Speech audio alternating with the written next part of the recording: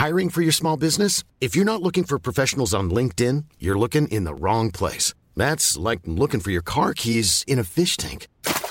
LinkedIn helps you hire professionals you can't find anywhere else, even those who aren't actively searching for a new job but might be open to the perfect role. In a given month, over 70% of LinkedIn users don't even visit other leading job sites. So start looking in the right place. With LinkedIn, you can hire professionals like a professional. Post your free job on linkedin.com/people today. The Andy J Podcast.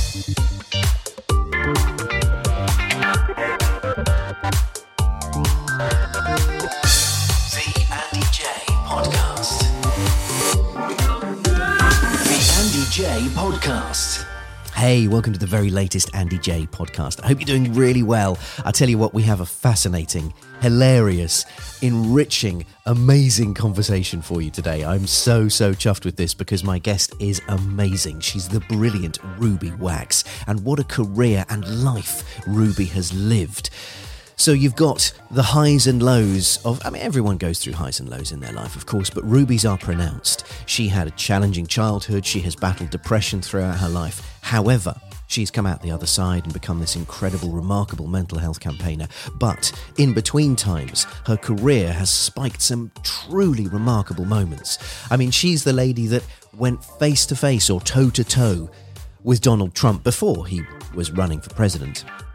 She had this unprecedented access to him and, well, they did not get on. She had O.J. Simpson stab her with a banana. She rifled through Madonna's knicker drawer and many, many more. I remember watching her when I was growing up, just being utterly mind blown at this incredible, effervescent charisma bomb. She's a proper charisma bomb of a woman. She would go in unfazed by these global superstars and just, treat them in the most fascinating of ways, and it would always be gripping watching. She's also a brilliant journalist. She went in there fully tooled up and ready. For us, it was entertainment, watching what she was doing with her Ruby Wax Meet series and so on. But for her, it was finely tuned precision conversation. She'd done her research. She knew everything about these people, probably more than they knew about themselves at times, and she was able to find the way to get the magic. I admired her so much watching those shows. I loved them.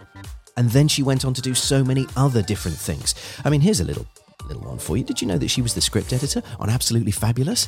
Wow. Just drop that one in. She was a member of the Royal Shakespeare Company. She worked extensively with Alan Rickman. He directed her in her comedy. And this is just the showbiz stuff. Since then she's written scores of books. The latest one, A Mindfulness Guide for Survival. It's about kindness, peace, changing the way you think, introducing calm into your life. She's amazing. I think she's absolutely brilliant. I'll tell you what, I'm going to stop waffling and let's get straight in with our conversation. Just a quick footnote as well. Later this week, we're bringing out a bonus podcast episode where we've got 3 quick chats for you. We've got Ricky Wilson from Kaiser Chiefs. It's about 35 minutes long. We've got the wonderful Claire Balding. That's about 15, 20 minutes or so. And we've got Honey Ross, Jonathan Ross's daughter, who's just brilliant. And again, just about sort of 15, 20 minutes with her. So we thought we'd put them all together in one bonus episode. You'll be able to hear that in the next couple of days. So please do hit that subscribe button to this podcast. We really, really love it when you do that. And it helps us enormously with the guests we're being able to bring in. So thank you very much. For now, though, here is Ruby Wax. Andy J Podcast. Ruby, let's talk about your remarkable life, if we may. Can we start early? Are you happy to start way back in Illinois? When I was born? Yeah, if you can remember it. Well, I wrote a book called How Do You Want Me? So the good lines are in there. I've read it, but I'm not going to paraphrase it because it's your book and your journey. What can I say? I came from Evanston. I came from very dysfunctional people.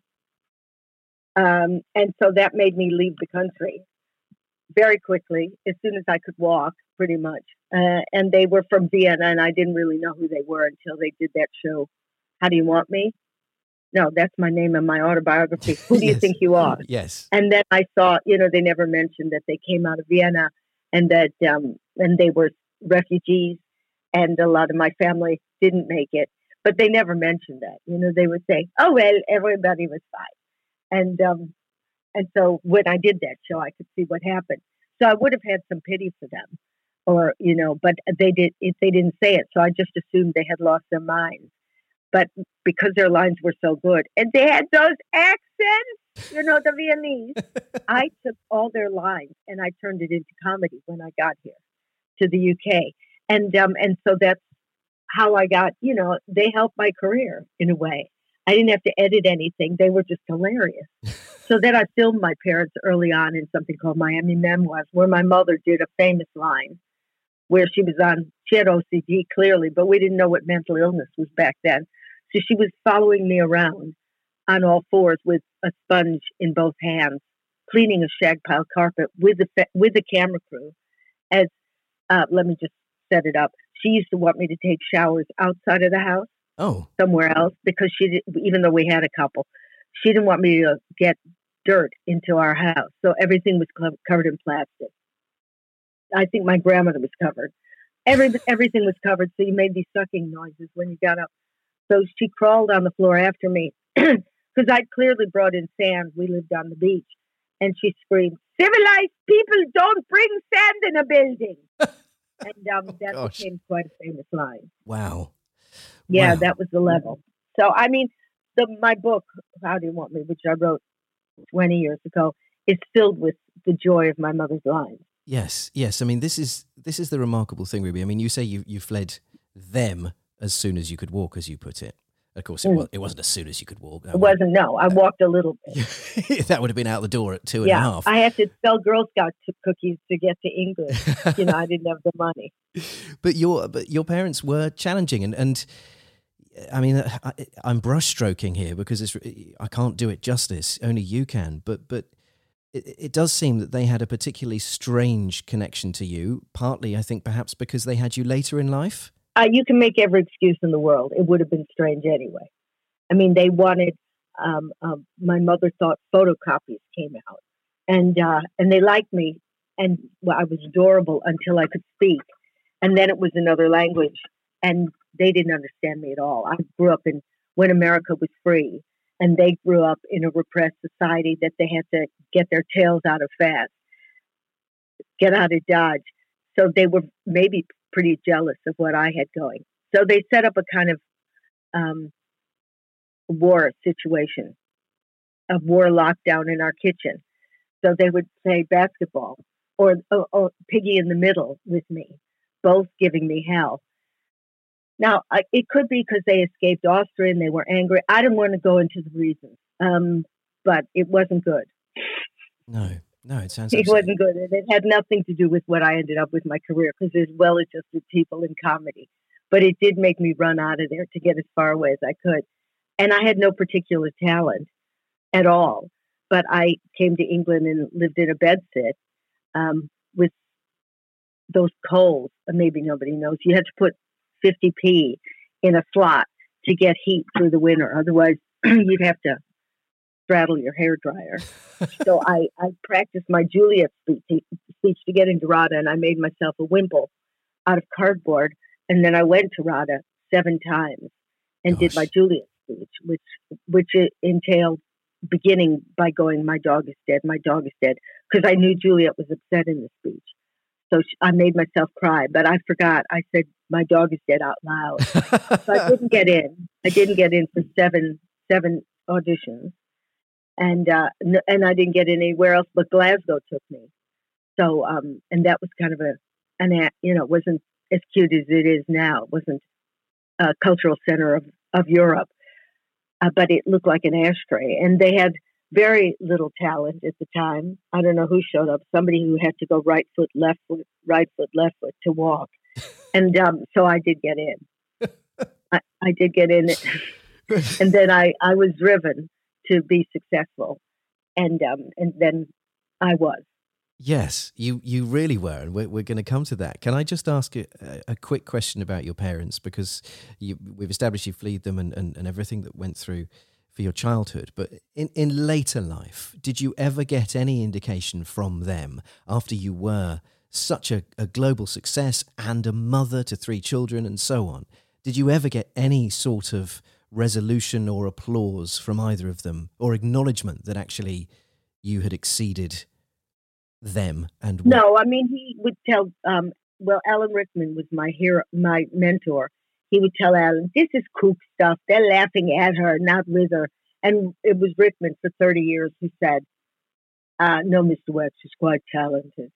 And so I heard that my dad used to take around magazines with articles around me in Evanston, showing people my success on in magazines like The Milkman and the person who was the bank teller. But to my face, he never really said much. They said, "This is, this is a kook stuff."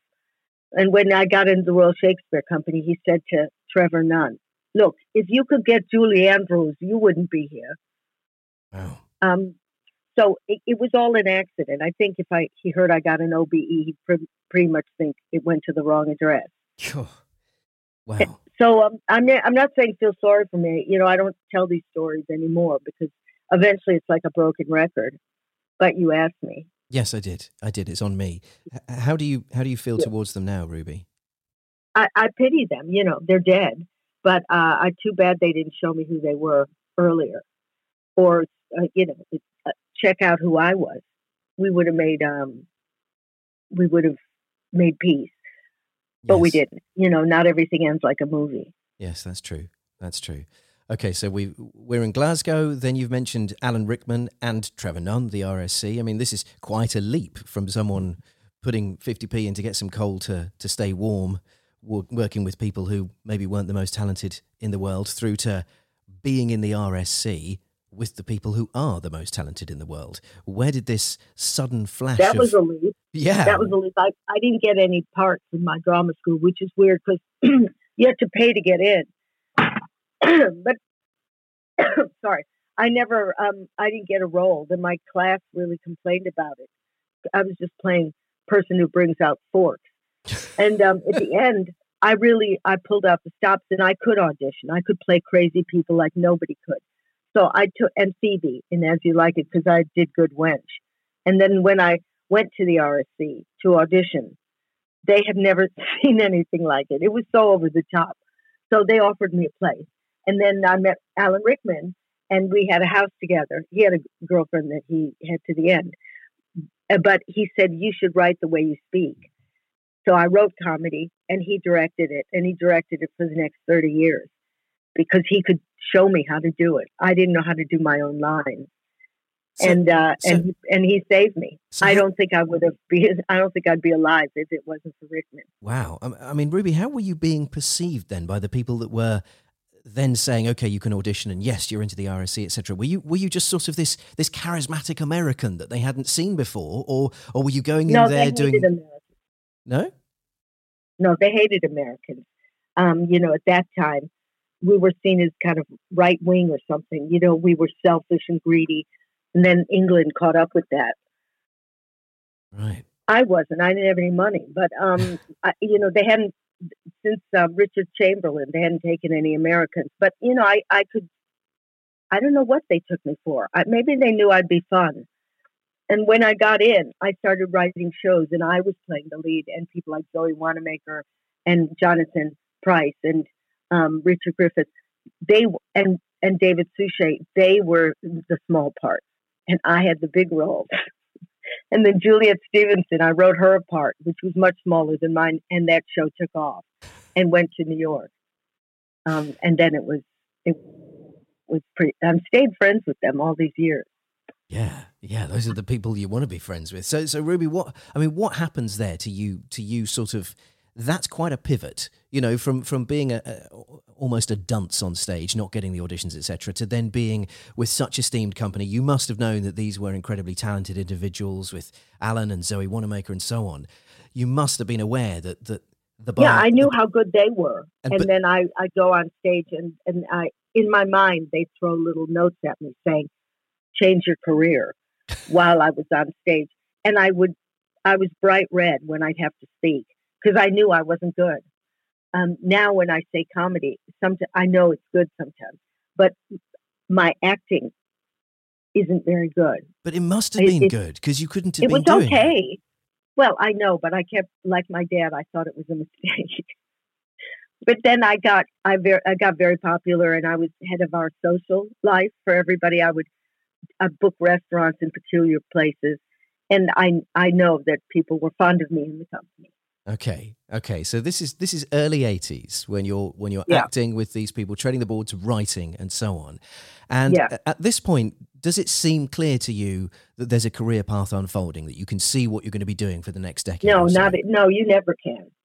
No, then I started writing comedy because I forgot. Oh, I was writing comedy in the RSC. Yeah, that Rickman said was great. And then I eventually started doing one-woman shows that he directed. And then I met French and Saunders, Dawn and Jennifer, did Girls on Top with them, was interviewed by Michael Grade just from doing Girls on Top, and he was head of Channel 4. But because we were in the Edinburgh tent, we were on at about 2 a.m. following a Zulu tribe doing their national music, and we knew we were dead ducks. You know, after that, white people stamping on their seats. So we got really drunk in the back of the tent, and when we came on, I don't know to this day what I did, but afterwards, Paul Jackson came up and said, "You have your own series. You have 12 shows." Wow. And then I started having my own shows. Yeah, I don't know what I did. This is from your chat I have with no idea. Michael Grade when you were drunk. No, we went on stage together and did Oh, something. no Yeah, because he way. was being interviewed. Yeah, we both went on stage and something happened. And that's what led to Don't Miss Wax, My the own Channel show. 4 show. Yeah. Yeah. And at That's what that happened. point, did you still, I mean, was there imposter syndrome going on here? Or were you just thinking, all right, I'm just going to do it? No, I just, there's a moment where you just you don't think you're great, but now you have a job to do, so you get scared, that you'll screw up. So I really focused. And I made up how that show would be. I'm good at ideas. So I said it's a house. The set is a house, and the B celebrities would be downstairs in the kitchen. And then when we had the really great ones, they would go upstairs. So there were different rooms. Yes. And sometimes Jennifer Saunders and I would wander off, and we had a crash because at one point we were both pregnant. And then I started to play with form. And for example, Emma Thompson couldn't make it. We had booked her and she couldn't make it. So during the week we filmed, and this happened with Joanna Lumley too. They both couldn't make it on my live show. So I filmed myself crashing into their home, and we had it set up. So Emma was too drunk. I couldn't get her out of bed. But finally, when I do, I make her sing. With Lumley, I crash into her house, and she's clearly a hooker. She's sleeping next to this guy who's in full garter belt. She gets up, and I'm hiding behind a curtain and starts snorting Ajax and has just dead meat in the fridge. And she's insane. And that became, I think, the birth of Patsy. Yes. And then, we did that every year, that Lumley got crazier and crazier, pretending she was still on the Avengers and bringing a paper gun into the BBC, and I'd direct her. It got wilder and wilder.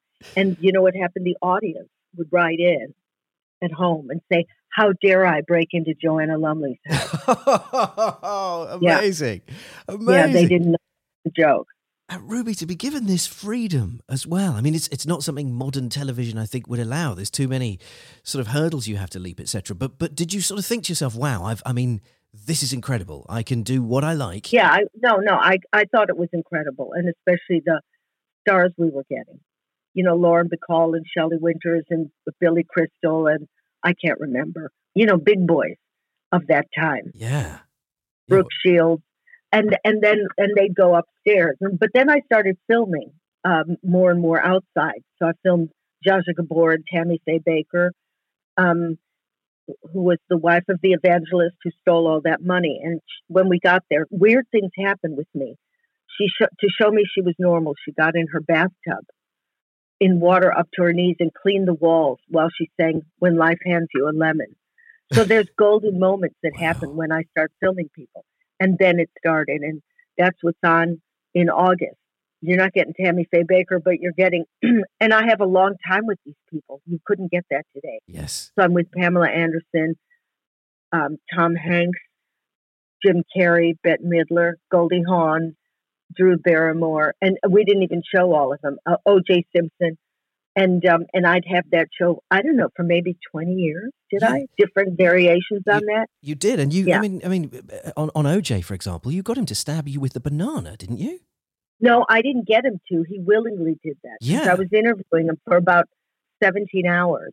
And what I used to do is exhaust people.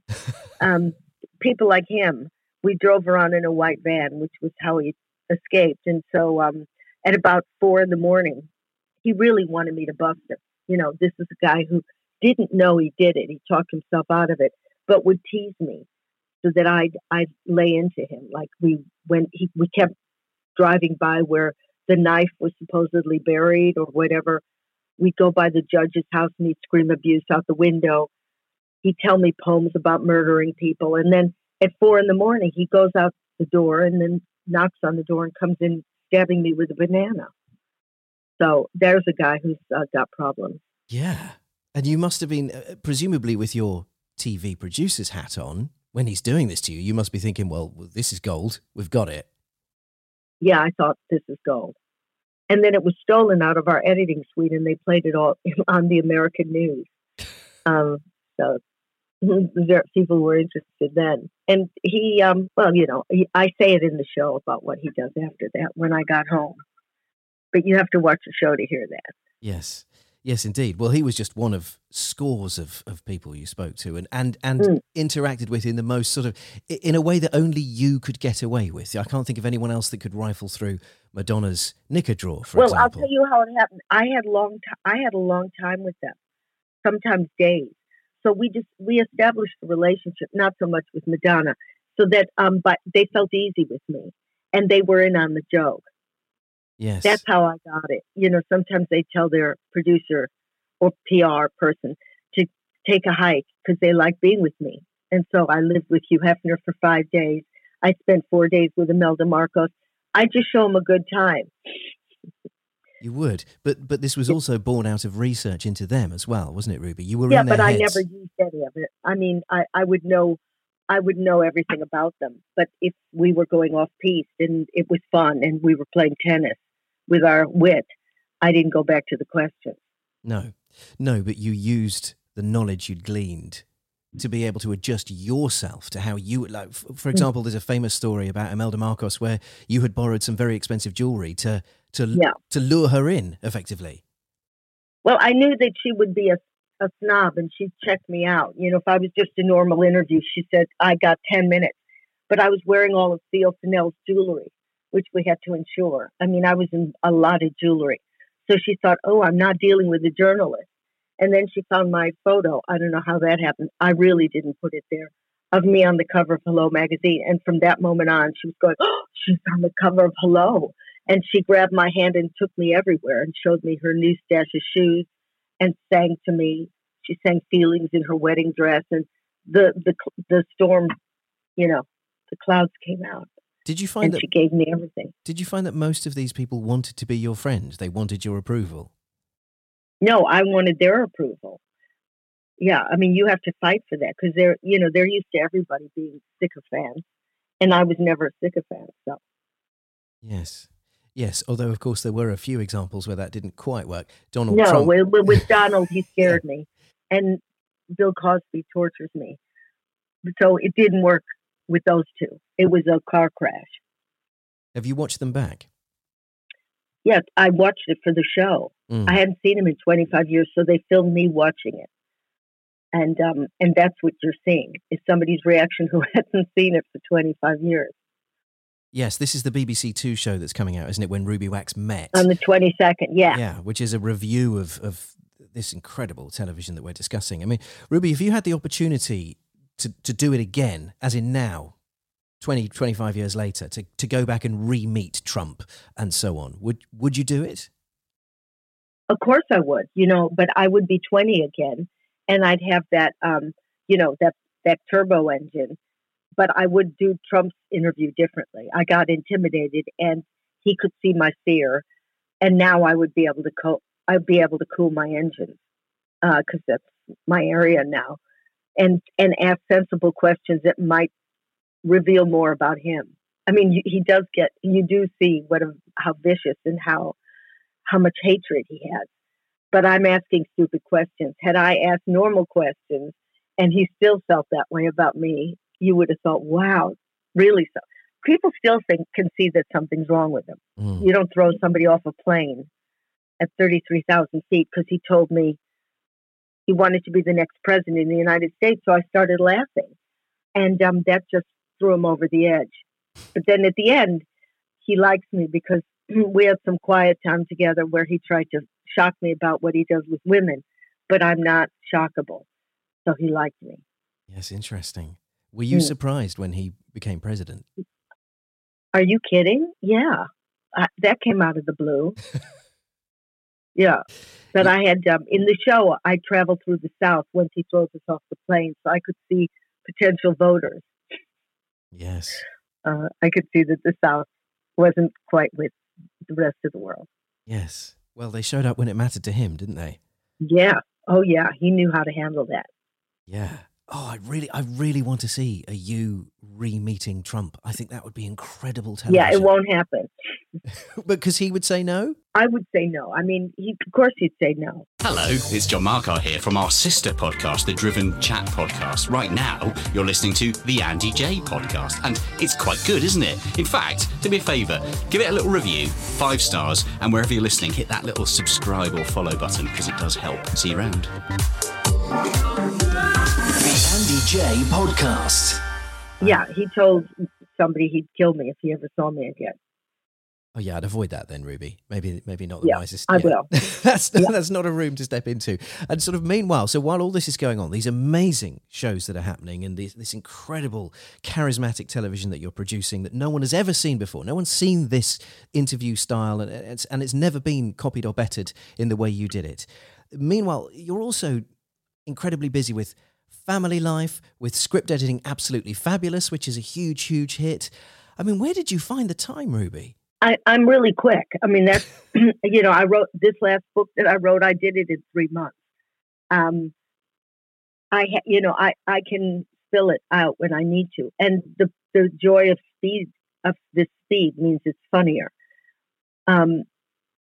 It doesn't take me long. If I get the idea, and Ab Fab I could do in seconds because Jennifer gave me the greatest lines on earth and I just had to polish them. It wasn't like I was looking at a blank page. And even with my book, I'm using, science and I'm using evolution and I'm using neuroscience. And then I'm twisting it into comedy. So I don't do fiction. I don't have to use my imagination, but I can, if there's the lines on the page, I can twist them into comedy. Wow. What a skill. So are you not exhausted at any point, Ruby, with everything that's going on? Yeah. Well, when I was younger, I would crash and burn, and then I happened to have depression. So the work didn't make me crash and burn, but the depression would come upon me and then I'd have to shut everything down. But that kept happening at a certain age. And also I lost my job in TV. That's not why I had the depression. I mean, because depression's an illness. You can have it when you're doing your 15th show and it's the summer and everything's great. It's a disease. It's not dependent on what's going on.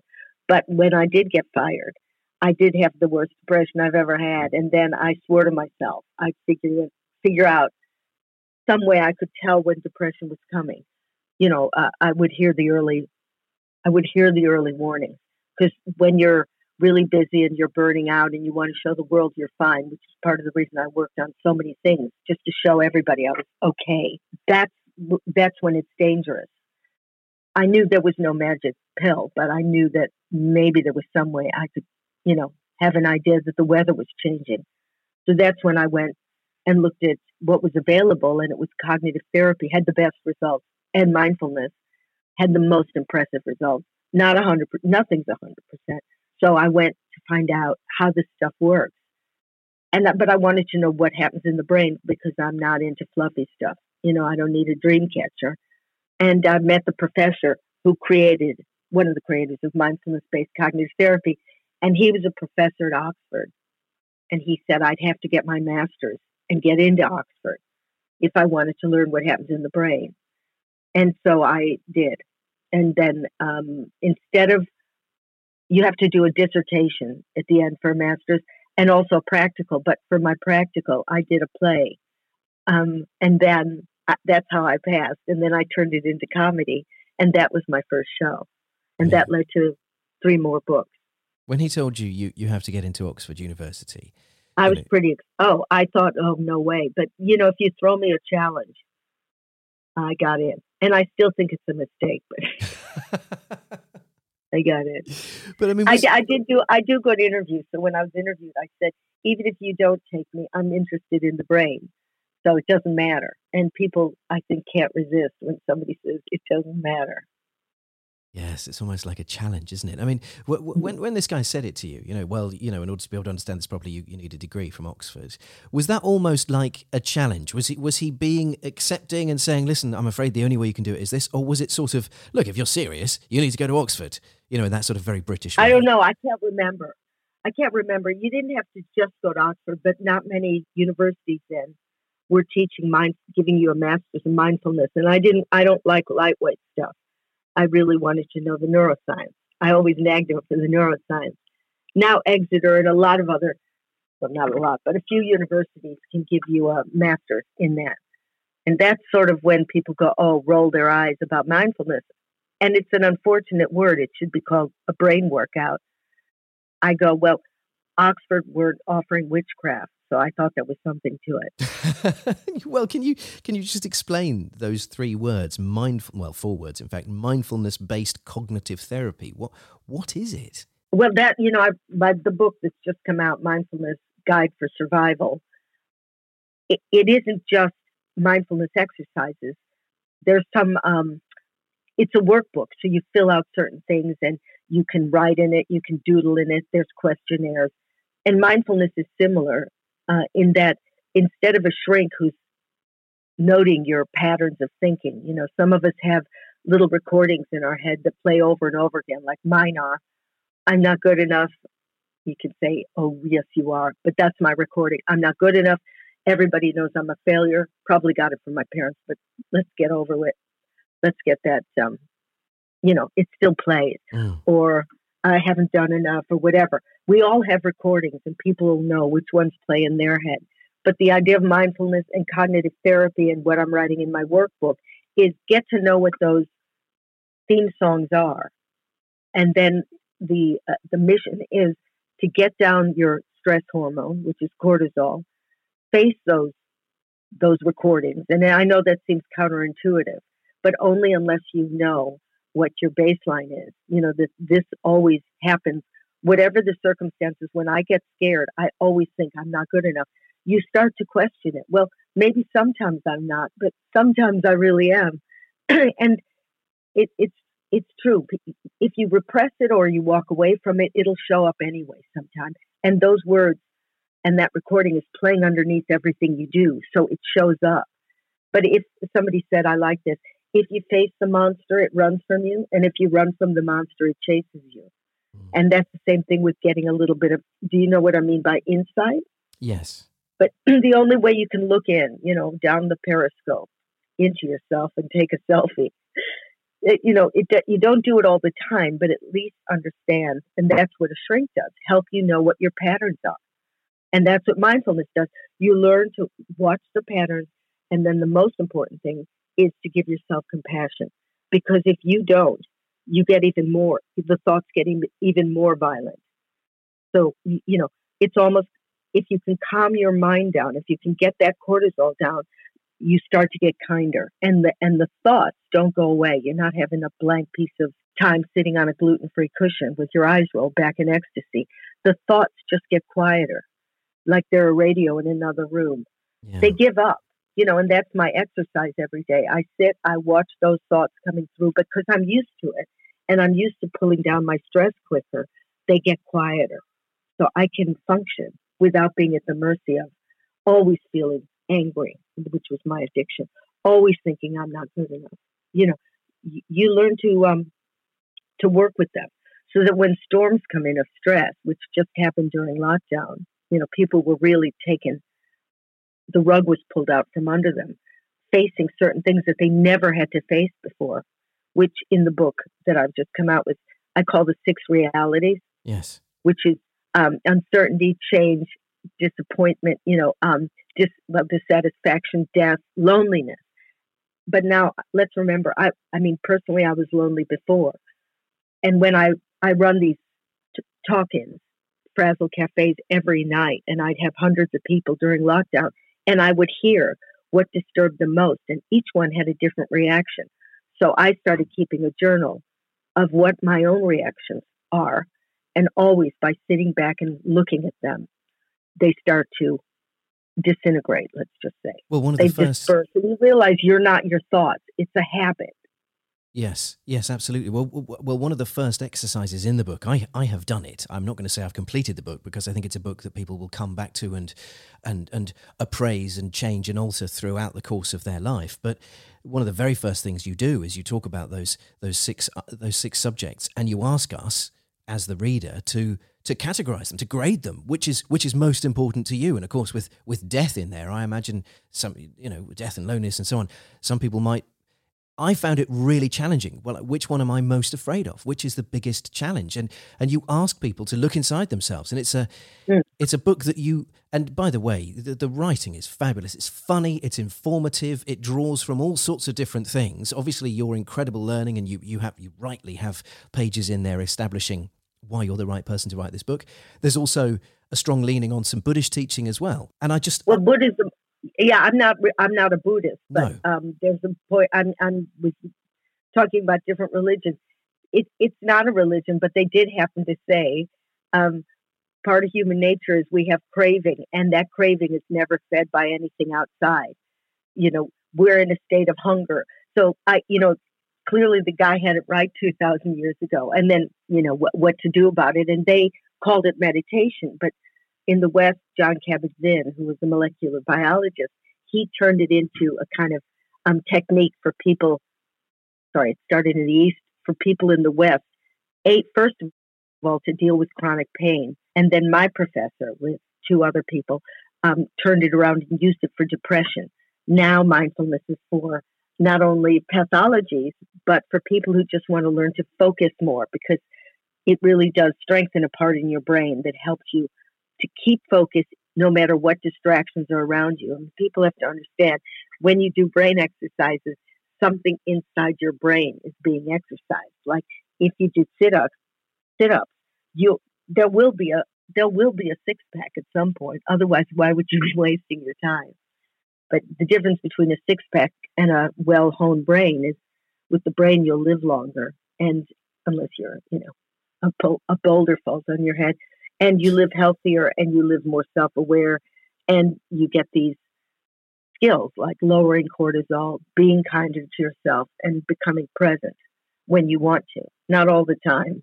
Yes, one of the things you say in the book, Ruby, which is so telling, is the sort of philosophers of 2,000 plus years ago. They were on the right track, but philosophy wasn't a job that paid the bills for many, many, many, many decades. Yeah, the existentialists went unemployed. Yes. Yeah. So are we seeing the sort of... And religion was a really good answer. Let's not kid ourselves. We had community in the past. We had family units. We had religion. We had, people were brought together. We had tribes. The problem these days is we don't have, most of us don't have any of those. So it's each man for himself. Thus, we're really lonely intrinsically. And then we have all this technology that's supposed to bring us together, and it tore us apart. Yes. What's changed with humans now, Ruby? Because in our lifetime, and your and my lifetime, when we were growing up, mental health wasn't really something that was discussed or addressed or looked at. Even, 10, 15 years ago, it wasn't as prolific and important to human beings as it is now. There is a spotlight on it. There's an open awareness of it. It's rather like, are we seeing a big evolution in the way human beings understand themselves, do you think? Well, part of the reason I wanted to get my book out in August, and I had to write it so quickly, was because by December, we might either be traumatized or skipping out of our houses pretending nothing happened. And if you do that, for most people, some people are really resilient. Those emotions will come up you and bite you at some point. So are we evolving? I mean, time will tell. Now there's questions people are putting out there. But even while I was doing my performing, more and more people started talking about, But let's make a division. Mental health isn't mental illness. It's like saying, are you physically healthy or have you got a broken leg? So both of them are coming out. We're in a state of frazzled, which I didn't make up. That was one of my books. Frazzled means stress about stress. And that's a new phenomenon. That means, oh my God, I'm stressed. I shouldn't be so stressed. Nobody else is stressed. Same thing with every emotion. That's kind of, unless you're really lucky, the state of the nation. Mental illness is something you need medication for. You have to believe somebody has depression, like Alzheimer's. And you wouldn't tell somebody with Alzheimer's, come on, remember where the keys are. So depression is the real deal. I think you have to take medication. To me, it's not on a spectrum. You could be highly agitated, really anxious. You could burn out. To me, that's not mental illness. Where does cancer start? And just a couple cells multiplying. There's a moment where it's cancer. To me. Okay. So with the Frazzled, and I know you have the Frazzled cafes and frazzledcafe.org, etc. By the way, which I think is wonderful. But with this, Thanks. with the human beings being frazzled, this feeling of overwhelmed and so on. I mean, do you agree when we were younger, we were sort of taught true grit, just suck it up, get on with it, hide if you're feeling whatever it is, things that we didn't have words for. Frazzled wasn't something that people would have acknowledged or understood. This is what you didn't have that much to worry about. Now you're made aware of things that we didn't know about. You lived in the neighborhood, you knew what the neighbors were doing, you competed in your high school, you got into university. Now you're competing with the entire world. There's always somebody prettier. There's always somebody richer. We know about it every second. What do you think that does to somebody? The news was the news. We didn't have music playing, and it's the scariest images you could possibly see. So that makes our heart beat and our blood pressure go up. And it also takes down this hippocampus, which means you can't think straight. So you haven't got it. You've got less of a chance. We didn't have computers which images came up that say, buy these shoes now. Then it comes up again and says, they're on sale. Then it comes up again and they know exactly what your weakness is. We didn't have those, I call them weapons of mass distraction then. So almost we humans don't have to blame ourselves. It's not your condition, it's now the human condition. So things like mindfulness have to come into it. There's not enough therapists to go around. So we have to have ways of self-regulating, which means you're able to pull down enough of that red mist brain fog so that you can decide, I'm going to turn off my TV now. It's not 100%. Sometimes I'm so addicted, I'm up all night watching Netflix. But once in a while, I can pull out. Once in a while, I can tell I'm talking to my kids instead of being on the phone at the same time. But chances are getting better because I go to the gym with my brain. I'm scared what would have happened to me. When I used to get angry, I couldn't stop it. I keep pumping that adrenaline because it's so good. Now I'll have a spike of anger, but I'll get it down pretty quickly by apologizing to the person I let have it. And then and then my heartbeat comes down and the blood pressure comes down. Is this something, Ruby, that you think we should be teaching in schools? Because it sounds they're teaching it. Yeah. Are they? I mean, yeah, I have three. I have three children, yeah. and I'm not sure that my eldest, who is in school, has had these lessons yet. But I would very much like him to, because it sounds like these are vital tools in the modern world. A lot of schools are. I did the other book I wrote, and now for the good news, that's the other book. I went around kind of the globe looking for where the green shoots are, and I found a lot of schools, especially in the UK. They're called Reach 2. That's one of them, and it's free. It's in really deprived areas. It's unbelievable. They don't call it mindfulness. They'll call it, emotional resilience. They'll call it empathy. And a lot of schools, it started at Wellington, offer this mindfulness in schools. It's called .B. But not all of them, but it is coming because they understand academic. It's not just on your academic record that shows you're going to be a great human being. As a matter of fact, people who can take that kind of pressure just might have themselves, an Asperger's syndrome. Not always, but just if you're not emotionally savvy, then that's not going to count in 30 years. Yes. The jobs that'll be available in 30 years, they don't even exist now. So what are we pumping them full of, these kids? Yes, that's a very good point, and something I will. I'll make a point of sharing with my boys. Find out where they teach mindfulness. Yeah. I don't know. So many schools offer it now. Emotional intelligence, empathy. It's coming into the curriculum. But we as parents can do things as well, though, can't we? It's not, the pressure can't just be on schools. We as parents have a responsibility to raise our children in the right way as well. And it's, I think, well, you can go to Mark Williams. Oh no, you can go to .b online, or you can read my book Frazzled, where I stole. That's my dear. I stole exercises from .b and put them in my book. Not this one, another one. Another one. You've got so many books out, by the way. So many Ruby. books How that do you I keep can up with refer it? you to. Yes. Frazzled has the exercises. Yes.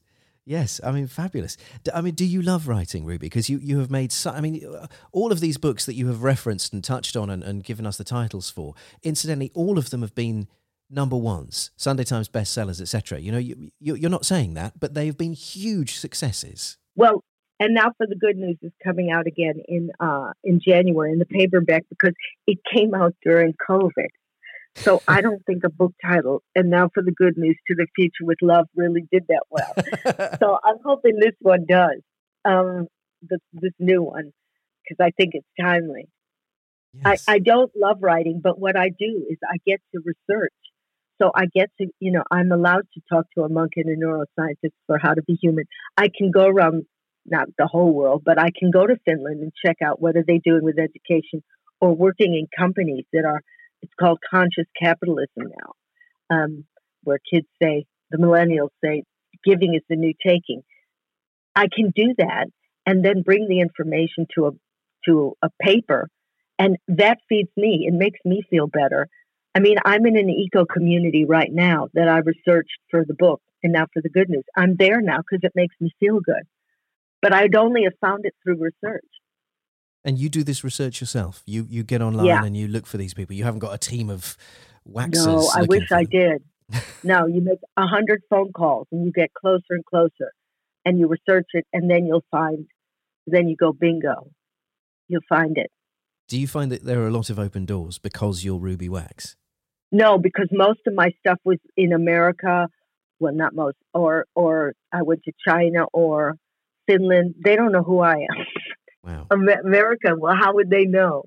But, it's the same thing with the show that's coming up. You just listen to them. People like to be asked questions. Yes. And when you're not curious, they're not interested either. Yes, that's true. Do you ever use the three initials, the OBE? Never. It doesn't. In America, they think it's cystitis. You can get cream for that. Yeah. Yeah. Oh, what a shame. But also what an honour and richly deserved, to be fair. Oh, well, thanks. Yeah, well, it's as if you needed to hear that. Ruby, it's a daft question, but I'm going to ask it anyway because I only really do daft questions. Where are you at now? Are you happy? Yeah, but let's define that. I'm not like, champagne corks popping in the jacuzzi. Because I did get like buzzes and highs and stuff. The only problem is you keep chasing the next one. So I'd say, well, I'm here in this eco place, where I'm going to go work in a garden now, and the food goes to a food bank. This is so not me, but I was working too hard and I needed to rest my brain. So as of yesterday, I'm here. You don't finish a book and start doing all-nighters and not give yourself a break. And in the past, I just start with the next book. But I know how my mind works, so I'm here. I'm going to work in the garden. In human life, I don't go near gardens. So that's self-awareness. So what, you're just working on the courgettes and checking the beans and all that sort of stuff? I don't know. They're going to tell me today what I have to do, but it's not just I'm growing it and it's cute. It goes to people who need the food. Yes, so you're making a real difference. I hope so. And then I hope, I work on charities and things, and then I'll write a new book because Mama needs new shoes. And then I'll tour because I love doing live gigs. And will we see you back on stage in a comedic way, or is it mostly now focusing? All my shows I never did stand-up. My shows are usually based on the book. So I twist science and I make it comedy because I think you have to give people something to swallow rather than just eating Chinese food that they forget about when they leave the theater. Yes, I love that. And how do you get your fix these days, Ruby? What is that high for you? If my book sells, and doing the carrots in about an hour.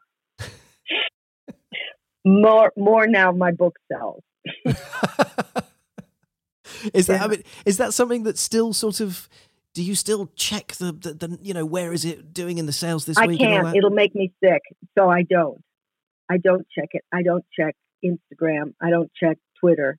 I put through somebody's Twitter, but I don't count the followers because I'm human and I'll get envious. And envy is another one of my triggers. So I try to avoid it. So you haven't experienced the horrors of a troll then? I don't know. I've never looked.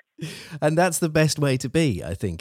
That's we talk about sort of giving young people these tools, and actually I think everybody needs them, frankly. But like you say, the explosion of information that we are subjected to continually and endlessly, having to compare yourself to everything that's happening.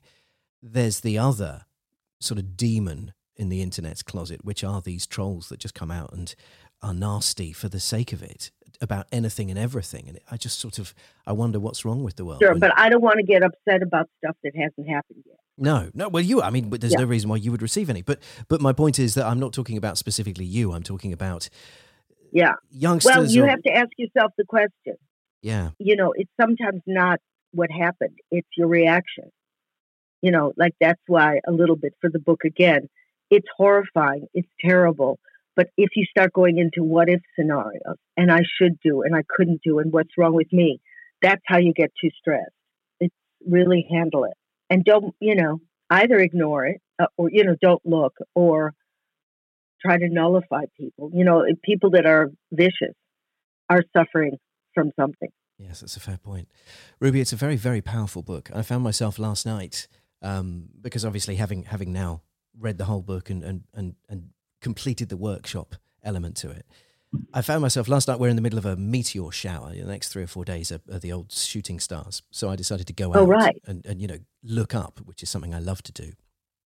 And I realized that what I was doing whilst looking is I was connecting with my senses, which is something that you talk about. And it's not something I'd ever considered, but I was becoming aware of my breathing and of the taste in my mouth and the smell and everything. And I've realized that this is a byproduct of reading your words.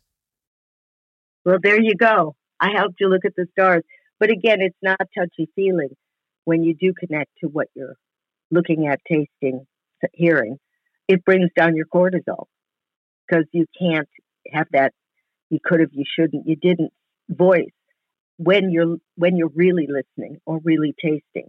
You can't have both parts of those brains on at once. So you do give yourself a break when you really listen or really look. And the present is a really nice place to visit. Yes, especially when you've got carrots to attend to and a future book to plan. I gotta go. Yeah. Yeah. Ruby, thank you so much for your company. I've absolutely loved it. Thank you. It was good questions. It was great. Thanks very much. Really enjoyed our conversation, and I can't wait to see what happens next in the Ruby Wax That's evolution. the name of the next book. Wow. What is it? What's next? Is it? What's next? Yeah. Oh, fabulous. Yeah. I'll let you know. Will you, please? Yes. Yeah. You have my number, and I sincerely hope we'll chat again. I'll call you. I do too. Good. That would be amazing. Ruby, thank you very much. You're a remarkable company, and I stand by what I said at the start. You are my hero, and I thank you. The Andy J Podcast.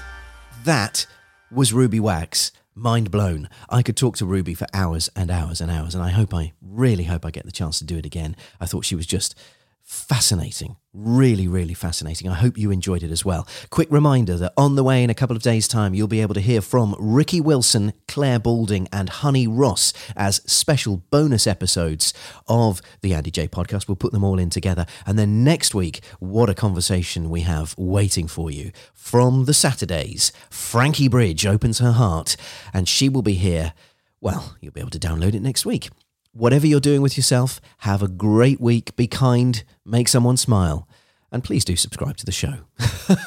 There's the last little kicker for you. Have a great day. Take care. Bye-bye. Even when we're on a budget, we still deserve nice things. Quince is a place to scoop up stunning high-end goods for 50 to 80% less than similar brands. They have buttery soft cashmere sweaters starting at $50, luxurious Italian leather bags, and so much more. Plus, Quince only works with factories that use safe, ethical, and responsible manufacturing. Get the high-end goods you'll love without the high price tag with Quince. Go to quince.com/style for free shipping and 365-day returns.